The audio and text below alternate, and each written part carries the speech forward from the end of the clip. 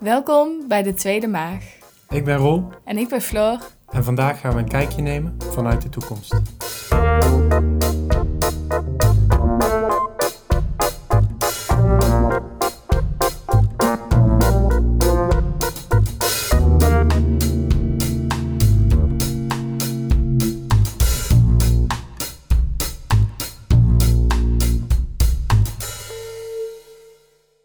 Zeg, Floor, weet jij nog waar je was in april 2020? Dat is alweer een tijdje geleden. Het was een jaar na mijn afstuderen ongeveer. Verder, ja. En jij? Nou, ik wist het eigenlijk niet meer. En toen ben ik terug gaan zoeken in mijn agenda's en mijn notitieboekjes. En het blijkt eigenlijk best wel een belangrijke maand voor mij te zijn geweest. Want ik heb die maand de Marathon van Rotterdam gelopen. In 3 uur en 29 minuten. Dat je dat vergeten bent. Ja, ik wist natuurlijk nog wel dat ik die marathon had gelopen. Maar dat dat in april 2020 was, nee, dat was ik vergeten. Maar wat is er met april 2020? Nou, we gaan het vandaag over een heel speciaal stukje geschiedenis hebben. En niet een stukje geschiedenis die wij hebben meegemaakt. Of onze voorouders hebben meegemaakt. Dit is geschiedenis uit een andere dimensie. Uit een andere tijdlijn. Oh. En in deze tijdlijn weet iedereen nog wat er in april 2020 is gebeurd. Nou? Toen brak er namelijk een wereldwijde pandemie uit. Pandemie? Niet een epidemie? Echt Nee, een pandemie. Ja, en ik zeg wereldwijd, maar dat is dubbelop natuurlijk. Een pandemie en maandenlang moest iedereen binnen blijven. In zijn huis, opgesloten. Ziekenhuizen waren compleet overrompeld. Jeetje, dat klinkt een beetje als een soort apocalyps. De Spaanse griep in 1918 is wat daar het dichtst bij in de buurt komt. Oh, dat meen je. Nou, mijn... hoe heet het? De neef van mijn vader heeft allemaal brieven teruggevonden van de opa van mijn vader, waarin hij schrijft over de Spaanse griep. Die kan ik wel voorlezen. Oh, dat zou tof zijn. 26 augustus 1918. Liefste Mina, zo even je hartelijke brief ontvangen. Hiervoor mijn beste dank. Je behoeft niet te vragen, liefste, of ik blij was iets van je te vernemen. Mijn ziekte was opeens over. Op het ogenblik zit ik op. Dus het gaat al heel aardig vooruit, hè? Alleen ben ik nog een beetje lam in mijn benen. Doch gaat het er wel weer uit. Vrijdagavond, liefste, dacht ik dat ik mijn testament moest maken. Ik had 40 graden koorts en kreeg 's avonds om 10 uur de dokter nog bij me. Ik had niet veel te missen en dat begrijp je wel, hè? Enfin, nu ben ik goddank weer zo goed als hersteld. Wanneer het mij enigszins mogelijk is, kom ik van deze week nog naar Simpelveld. Als het goed vooruit gaat, kom ik per fiets. Wat je mij schrijft, liefste, dat je mij gezegd had dat ik de Spaanse griep ook nog wel zou krijgen. Nu, ik had het nooit kunnen denken. Ik dacht altijd dat ze mij nooit aankonden. Enfin, ik heb nu weer praat voor 10 hoor, Mina. Je behoeft niet te vragen of ik er zondag met dat prachtige weer even de pest in had. Ik had zo wel van hier kunnen gaan lopen. Enfin, ik hoop gauw weer bij je te kunnen zijn, Mina. En dan zal alles wel weer goed maken. Ik geloof, best liefste, dat je de tijd lang is gevallen sinds wij elkaar het laatst hebben gezien. Nu mij niet minder hoor. Ik was ook liever steeds bij je, liefste, dan zo lang te moeten wachten. Maar dat is nu eenmaal zo. Het weerzien is nu des te aangenamer. Zeg Mina, wanneer ik in Simpelveld gedetacheerd was geweest, was het wellicht met mijn ziekte niet zo slim geweest. Dan had ik er nog vast den dokter niet tussen genomen. Uit vrees dat hij mij dan toch naar hier had gezonden. Dan had jij wel dokter kunnen spelen, liefste.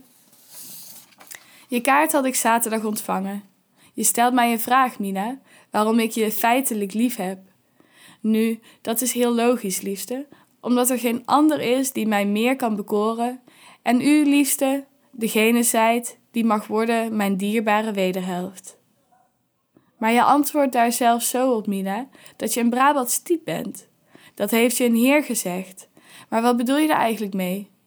Doch weet ik niet wat daar eigenlijk tussen stak, dus maak je maar niet ongerust. Nee, liefste. Verder de beste groeten aan alle bekenden, doch wees voornamelijk zelf hartelijk gegroet en gezoend van je zo innig liefhebbende en nooit vergetende Vincent. Hierbij ook nog een spoedig beterschap gewenst aan alle zieken Wees verder nogmaals hartelijk gegroet, ook papa, mama en de kinderen en alle andere huisgenoten. Je liefste Vincent. Wow, wat romantisch. Ja, ik heb denk ik in tijden niet zoiets romantisch gelezen. Echt een lieve man. Het is familie, hè? Maar dan zie je wel dat... Hij dacht ook van... Ja, mij gaat dit niet gebeuren. Mij zal het niet treffen. Ja. Heb je eigenlijk iets gevonden over hoe jij eraan toe was in die tijd? Ben jij ook ziek geworden? Ik denk, mijn opa was denk ik ook een jonge, fitte man. Dus. Ja, nou ja, ik was ook dus een jonge, fitte man. Ik ben niet ziek geworden. We hebben wel wat fragmenten teruggevonden. En ik denk dat... Nou ja, ik vind het moeilijk om het ik te noemen. Maar dat die versie van mij, dat die eigenlijk een heel typisch lot had. Wat dan? Voor mensen uit die tijd. Ja, iedereen moest thuis blijven zitten. En mocht niet meer naar buiten. Dus iedereen verveelde zich ook heel erg. Ja, wat ga je dan doen, hè? Nou ja, ik had toen 2 huisgenoten. Gerrit en Judith. En het lijkt erop dat wij vooral gewoon elke avond een beetje zaten te kletsen en wijn zaten te drinken. En soms iets te veel wijn. We hebben een paar fragmenten. Nou, ik ben benieuwd. Over een maand in mijn leven er eigenlijk wel rozenkleurig uit. Los van dat je binnen moet blijven en ik het heel moeilijk vind om sociaal contact te mijden. Ik merk wel dat het voor mij deze komende maand, maar eigenlijk ook al waar ik nu een beetje in zit, een soort van bezinkmoment is geweest of is om alles een beetje op een rijtje te zetten. Ik geloof er wel in dat dit lang genoeg duurt om wel structureel iets te kunnen veranderen. Je merkt dat het toch best wel snel al gaat. Dat mensen, wat je ook zegt, kleine initiatiefjes opzetten, veel meer naar elkaar omkijken. Nou, ik denk eigenlijk dat mensen best wel snel weer in autopatronen vervallen. Op een soort dagelijks niveau meer. Wat ik denk of wat ik vrees dat er best zou kunnen veranderen is dat op een soort politiek niveau dat politiek ziet van we kunnen eigenlijk best wel snel ingrijpen in iets wat er gebeurt. Dat inzicht, ik weet niet of dat misbruikt zal worden, maar wel ingezet kan worden op momenten dat wij ook denken van misschien is dit niet helemaal het juiste moment dat de politiek ingrijpt in iets. Daar maak ik me best wel zorgen over. Dus laten we dat niet vergeten dat we hiervoor moeten blijven vechten. Nou, wat ik eigenlijk vooral interessant vind is dat we nu heel erg gericht zijn op groepen mensen binnen onze samenleving waar in eerste instantie niet heel erg naar omgekeken wordt. En ik vraag me af of die waardering door eigenlijk deze situatie groter wordt en ook blijft. En zo niet of de mensen die in die positie zitten, die zo'n vak beoefenen, of ze zich hard zullen maken van maar toen waren we heel hard nodig en kregen we die waardering en nu niet meer. Dan gaat hier iets niet goed. Ja, ik kan me voorstellen dat dit een soort omslagpunt is waarin de politiek inziet dat ze best wel snel veel zeggenschap kunnen hebben over mensenlevens. Ik kan me wel voorstellen dat je door diepe dalen moet gaan om uiteindelijk hoge pieken te kunnen bereiken. Maar ik hoop ook heel erg voor hun dat het daadwerkelijk daartoe zal leiden. Dat het niet soort van voor niks is geweest, al dat leed. Ik denk dat ze in ieder geval al wel over de hoge pieken aan het nadenken zijn gegaan. Iets later op de avond. Ik zie ook het einde van corona een beetje vormen als van die koeien die weer de wei in mogen. En die zo heel blij gaan springen. Dat alle mensen dan zo met elkaar gaan seks op straat. Ja, maar ik denk dat Tinder en Happen en al dat soort dating apps, jongen, die gaan crashen gewoon hierna. Ik denk dat mensen helemaal gek gaan. Net na de Tweede Wereldoorlog. Ja, gewoon echt vol gewoon... Babyboom eromheen. Ja, gewoon echt overal gewoon... Over Tinder gesproken. Jij hebt volgens mij ook wel veel getinderd, of niet, Roel? Nou, veel. Ik heb wel eens dates gehad. Ja, maar dates, dat is al zoveel meer dan ik heb gehad. Ik heb geswiped. En bij swipen is het gebleven. Maar heb jij ook echt de liefde gevonden in die dates? Ik heb me één voorbeeld herinneren van iemand, zij was echt gewoon hilarisch in de chat. En heel gevat en altijd ad rem en intelligente opmerkingen, intelligente vragen. En dan ga je op een date en dan is daar gewoon niks van over. Is het gewoon een heel saai raar mens. Hoe kan dat? Mensen zijn gewoon niet altijd zoals je. Je verwacht ook veel van mensen, denk ik. Dat je een heel beeld vormt bij iemand. Ja. Heb jij dat wel eens? Dat je je heel erg vergist hebt in iemand?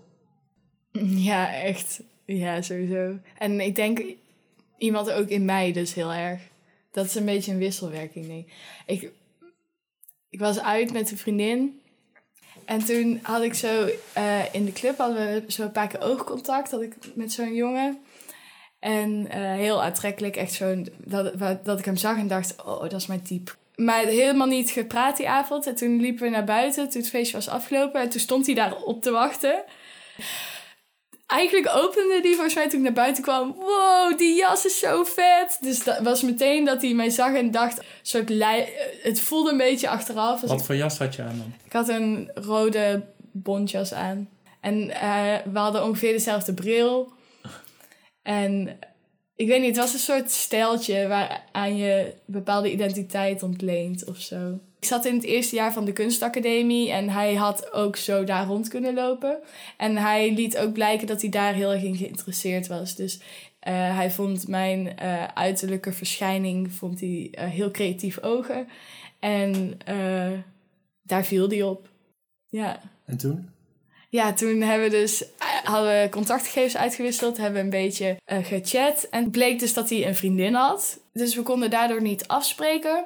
Maar uiteindelijk, van de ene op de andere dag, had hij het uitgemaakt met zijn vriendin. En toen konden we ineens afspreken. Dus toen waren we op date. En zaten we daar in een cafeetje, heel gezellig en gewoon lekker kletsen. En toen was hij even naar het toilet. En toen had ik nog heel de tijd zoiets van... Ja, het is net 1 dag uit met zijn vriendin, dus we moeten even wat afstand houden. En toen kwam hij terug van het toilet en toen gaf hij me een kus. En toen dacht ik, oh, oké, nou, let's go. Dat wordt gezellig. Dus toen hebben we gewoon heel veel afgesproken, contact gehad, een paar maanden gedate, heeft mijn ouders ontmoet. Dus dat was wel heel leuk, hele leuke tijd. En toen van de een op de andere week is hij verdwenen. Had ik nooit meer iets gehoord. Echt gewoon... Niks meer? Nee, echt gewoon... We hadden afgesproken. Had hij een paar keer afgezegd. En toen is hij gewoon niet opkomen dagen. Nooit meer iets gehoord. En toen ben ik naar zijn huis toe gegaan. Ik heb hem 100 keer gebeld, geappt. Echt achter hem aangegaan van... Wat is er gebeurd? En toen ben ik nog naar hem toe gegaan een paar keer. En heb ik hem een brief geschreven van... Als je niet reageert op wat dan ook, dan lees je in ieder geval nu deze brief als een punt om er een soort einde aan te maken. Maar wat ik dus denk... Je hebt hem nooit meer gezien? Nee, jawel, ja. Ik heb hem daarna 3 jaar later of zo, heb ik hem nog 1 keer gezien. Was met die vriendin waarmee ik hem ontmoette. En toen kwamen we hem tegen in de stad. En toen hebben wij hem op staan wachten. En toen kwam hij dus... Hij was volgens mij even plassen en toen kwam hij terug uit de café. En toen stonden wij daar. Zo van, nou vertel, wat is er gebeurd? En hij zo, hey Floor, knuffel, hey, leuk je weer te zien. En toen was hij helemaal alsof er niks aan de hand was. En toen was voor mij echt een bevestiging van... je hebt gewoon een heel acteerstuk gehouden. Hij is gewoon een heel beeld van zichzelf gevormd. Wie die wil zijn, hoe die wil zijn. En dat blijft hij volhouden. Ook al wordt hij hij is niet van zijn apropos te brengen. Dan komt hij daar zo, wordt hij geconfronteerd met dat ik daar sta en een verhaal wil halen. En dan blijft hij doorgaan in die leuke, spontane, open persoonlijkheid. Floor? Floor, je bent een beetje afgedwaald. Ja, ik besef het. Maar ergens heeft het ook wel weer iets vergelijkbaars. Met een pandemie? Nee. Meer met het idee van de toekomst. of zo. Opa die vertelt over mijn overgrootopa, die zegt dat hij niet dacht dat het hem had kunnen overkomen. Verwachtingen. Ja. Een soort verwachtingen die dan helemaal niet uit blijkt te komen. Ja, precies. Ja, dat dan weer wel, ja. Hey, weet je wat ook onverwacht is? We gaan naar het volgende item. We hebben een beller. We gaan bellen met René.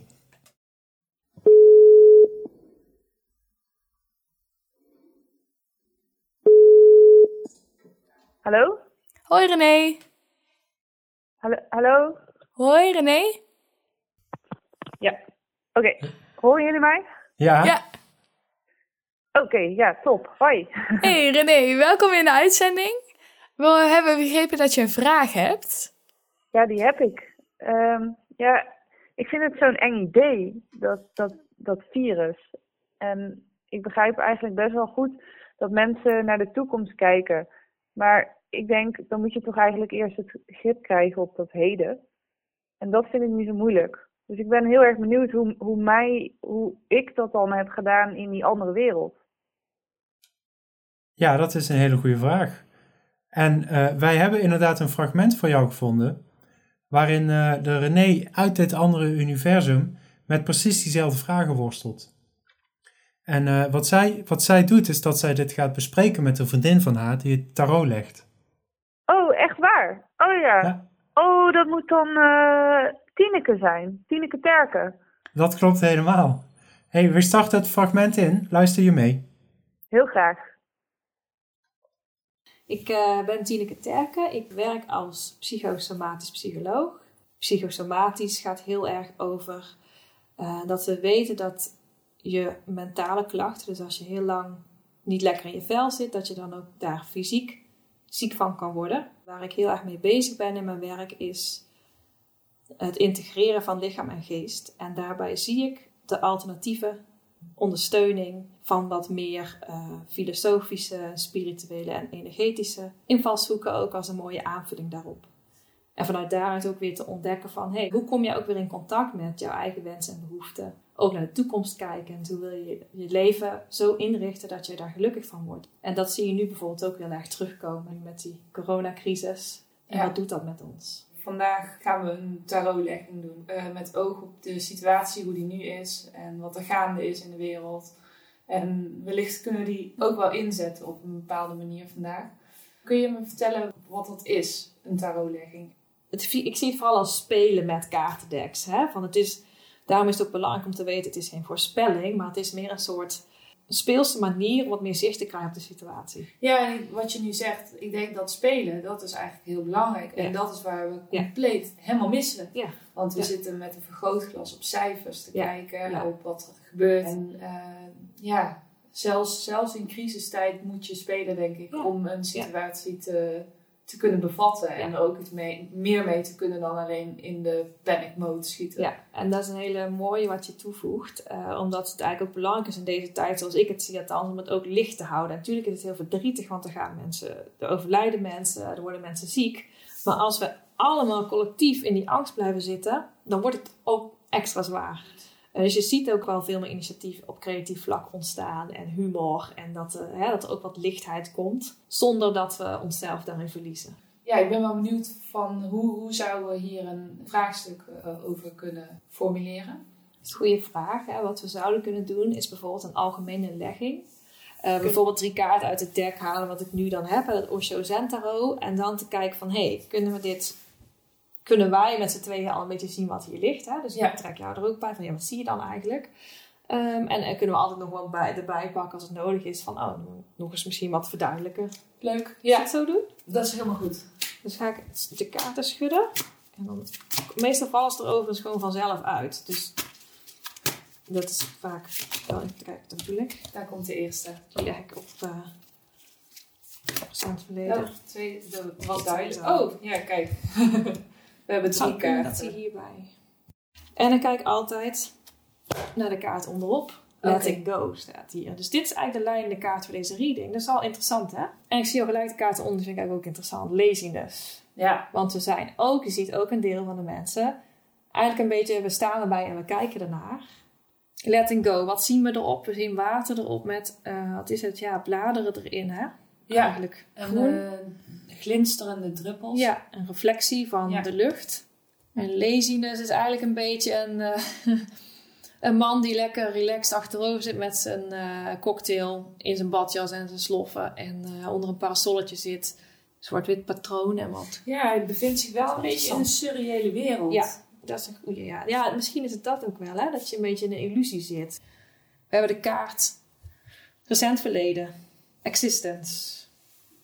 Je ziet een vrouw die op een blad zit en kijkt naar de sterren.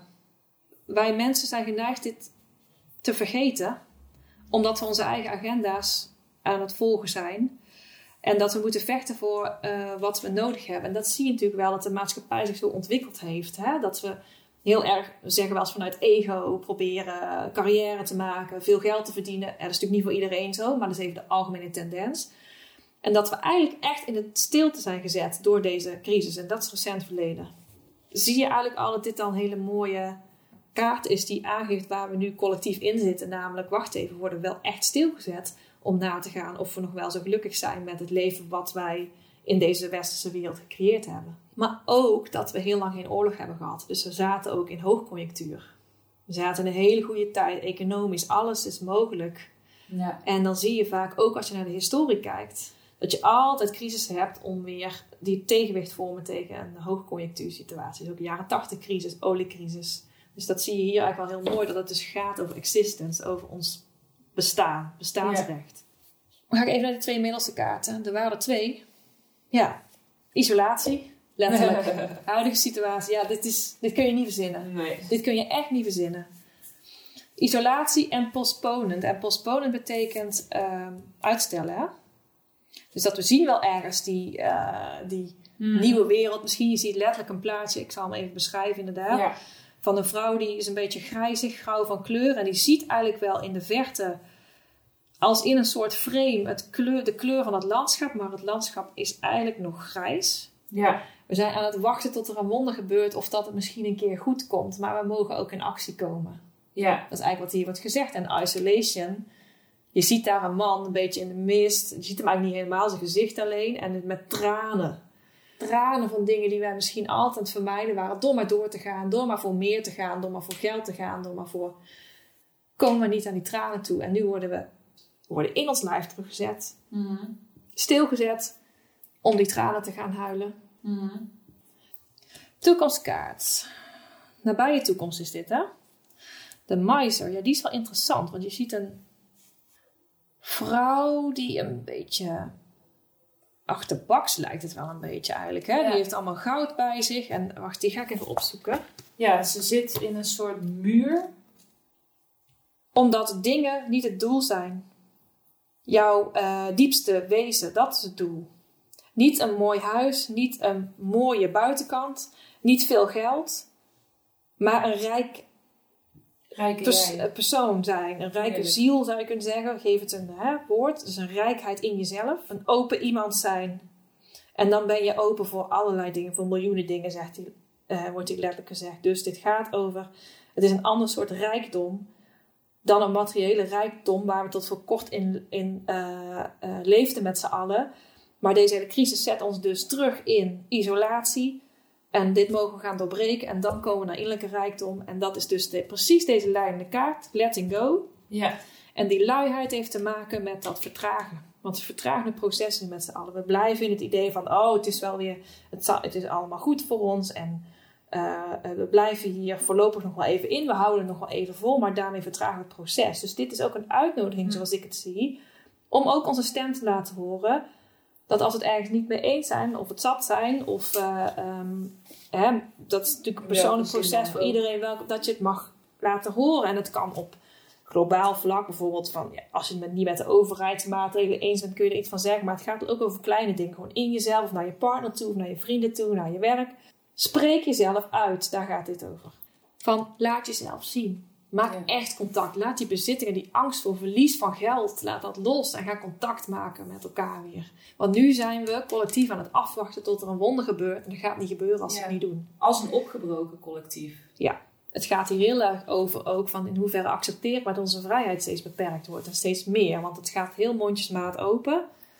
Als wij dit niet gaan doen, als wij blijven zitten in onze eigen misère en ons eigen hachje redden, want daar gaat het eigenlijk over. Om dit niet met ledenogen te blijven toezien, terwijl we eigenlijk wel zien, er ligt wel een mooie toekomst voor ons, maar... Dit staat in de weg. Dit Juist. moet eerst uitgezeten worden voordat we weer verder kunnen gaan. Ja, of inderdaad wel keuzes gaan maken van goh, wat ga ik hier nou mee doen? En dat is niet makkelijk. Dat is ook zo. Maar dat is wat ik hier in de kaarten zie. Dus dit is wat dus tarot en orakelkaarten kunnen doen. En dat laat zich dus eigenlijk niet echt uitleggen. Nee. Het is eigenlijk, je ziet gewoon wat het doet. Het haalt je uit je hoofd en het zet je gewoon ook echt in het nu. Omdat die kaarten gewoon letterlijk via je hart spreken naar je. En heb ook vertrouwen in dat je stem gehoord mag worden. Ja. En dan gaat het wiel draaien. Zelfs in tijden als je intuïtie eigenlijk een beetje blurred is. Ja, als je bang bent. Hè? Angst is een slechte raadgever. Ja. Maar kijk er doorheen. Ja. Want dit gaat ergens naartoe. Dit gaat ook voorbij, zoals alles voorbij gaat. Maar het gaat ook iets nieuws brengen als we daarvoor openstaan. Dat zou het beste kunnen zijn wat we hieruit kunnen halen. Ja, dus eigenlijk, het is ook een positief iets. Ja. Gelukkig. Gelukkig, ja. Dankjewel Tineke. Graag gedaan. Voor dit gesprek en Ja. voor je inzichten. En ja, graag gedaan. Mooi om zo te kunnen bijdragen. Dus. Wist jij dat eigenlijk? Dat tarotkaarten niet per se bedoeld waren voor de toekomst te voorspellen? Nee, ik ken het eigenlijk alleen uit films. Dat er dan een of andere heks komt en die zegt dan precies wat er over 365 dagen van nu gaat gebeuren. Ja, precies. Dat beeld had ik er echt bij. Maar idem voor parallele universa. Eigenlijk nog steeds. Waar zijn we nou eigenlijk aan het doen? We zijn de hele tijd van hier naar het verleden, naar de toekomst, naar een ander universum aan het gaan. Nee, we zijn niet naar de toekomst gegaan. Naar het verleden. Ik volg het gewoon niet Maar meer. dan zijn we allemaal tijdslijnen langs elkaar af. Ja. Nee, ik begrijp het wel. Maar daar hebben we iemand voor. Ja, zullen we de hulplijn bellen? Ja, die gaan we even bellen.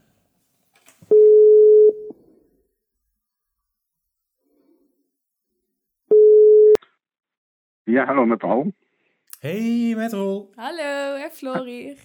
Hi. Hey, Paul, we hebben een vraag voor jou. Ja, wij vroegen ons af hoe het nou eigenlijk precies zit. Wij zitten hier terug te blikken naar een andere dimensie, een ander universum in het verleden. Zou je ons daar meer over kunnen uitleggen?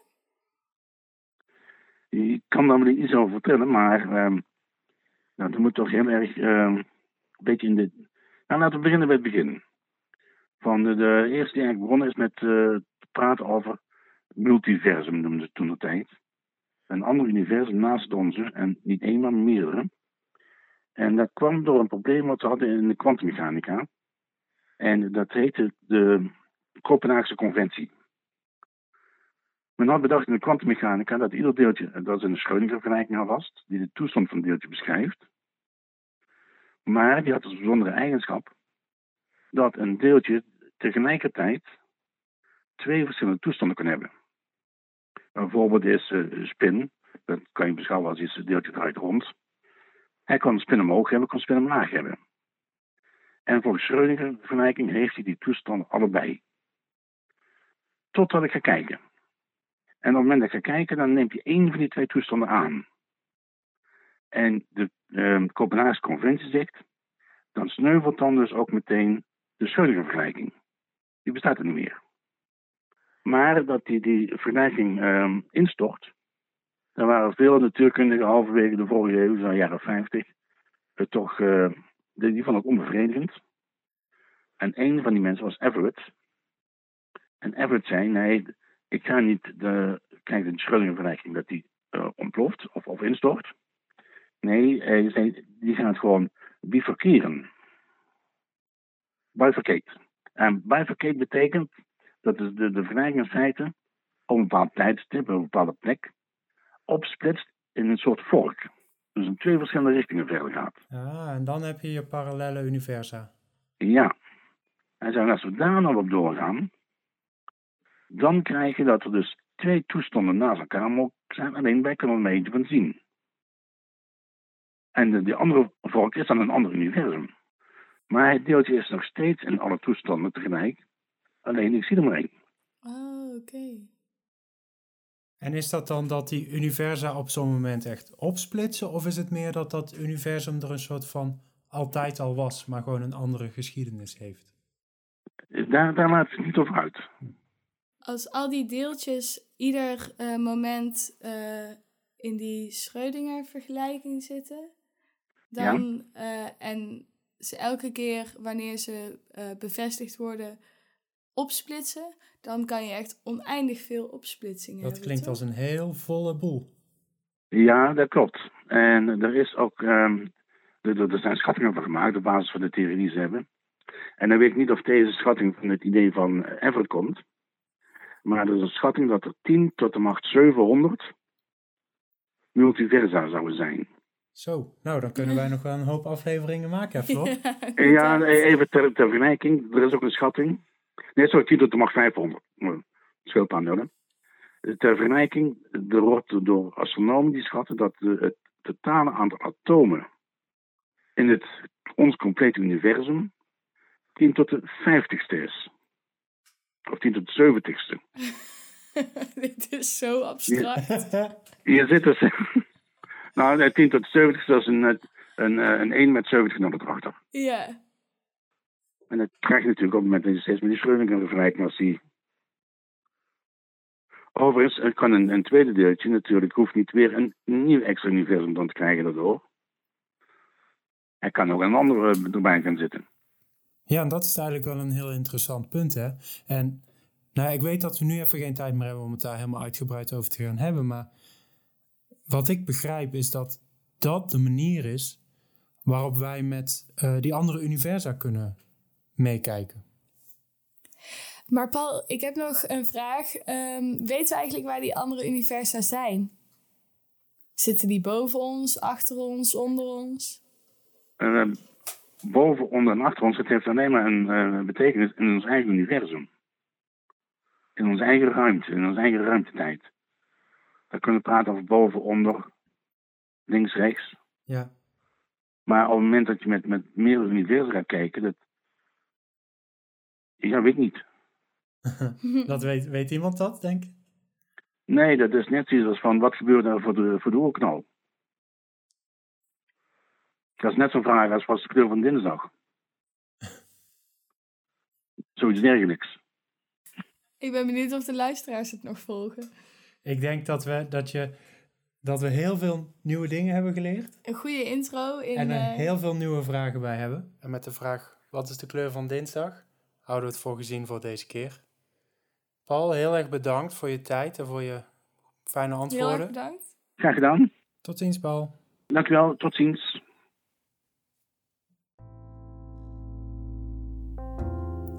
Dit was De Tweede Maag, waarin we keken naar vreemde tijden in andere universa. Heel erg bedankt voor het luisteren en tot in de toekomst.